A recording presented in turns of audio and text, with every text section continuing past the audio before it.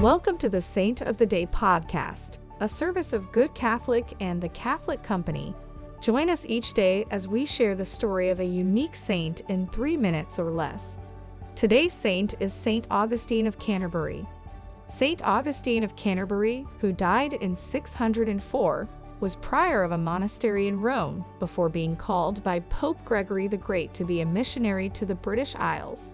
The Pope received word that the pagans of Britain would embrace the faith in great numbers if priests were sent to teach them, and previous missionaries had been unsuccessful in the holy endeavor.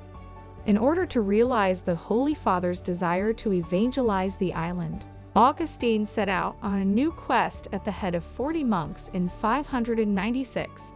When they arrived in France, they heard stories of the ferocity of the Anglo-Saxons.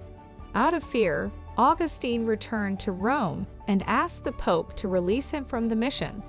Pope Gregory encouraged Augustine in his task and sent him back. When the monks landed in Kent, they were treated kindly. The King of Kent himself accepted baptism and set up a residence for Saint Augustine in Canterbury. There, Augustine established a church and monastery as the center of his apostolic mission. Although his labor among the pagans was slow and difficult, his work bore much fruit, and England eventually became a Christian nation. Augustine was the first Archbishop of Canterbury, England, and is known as the Apostle of England. His feast day is May 27th.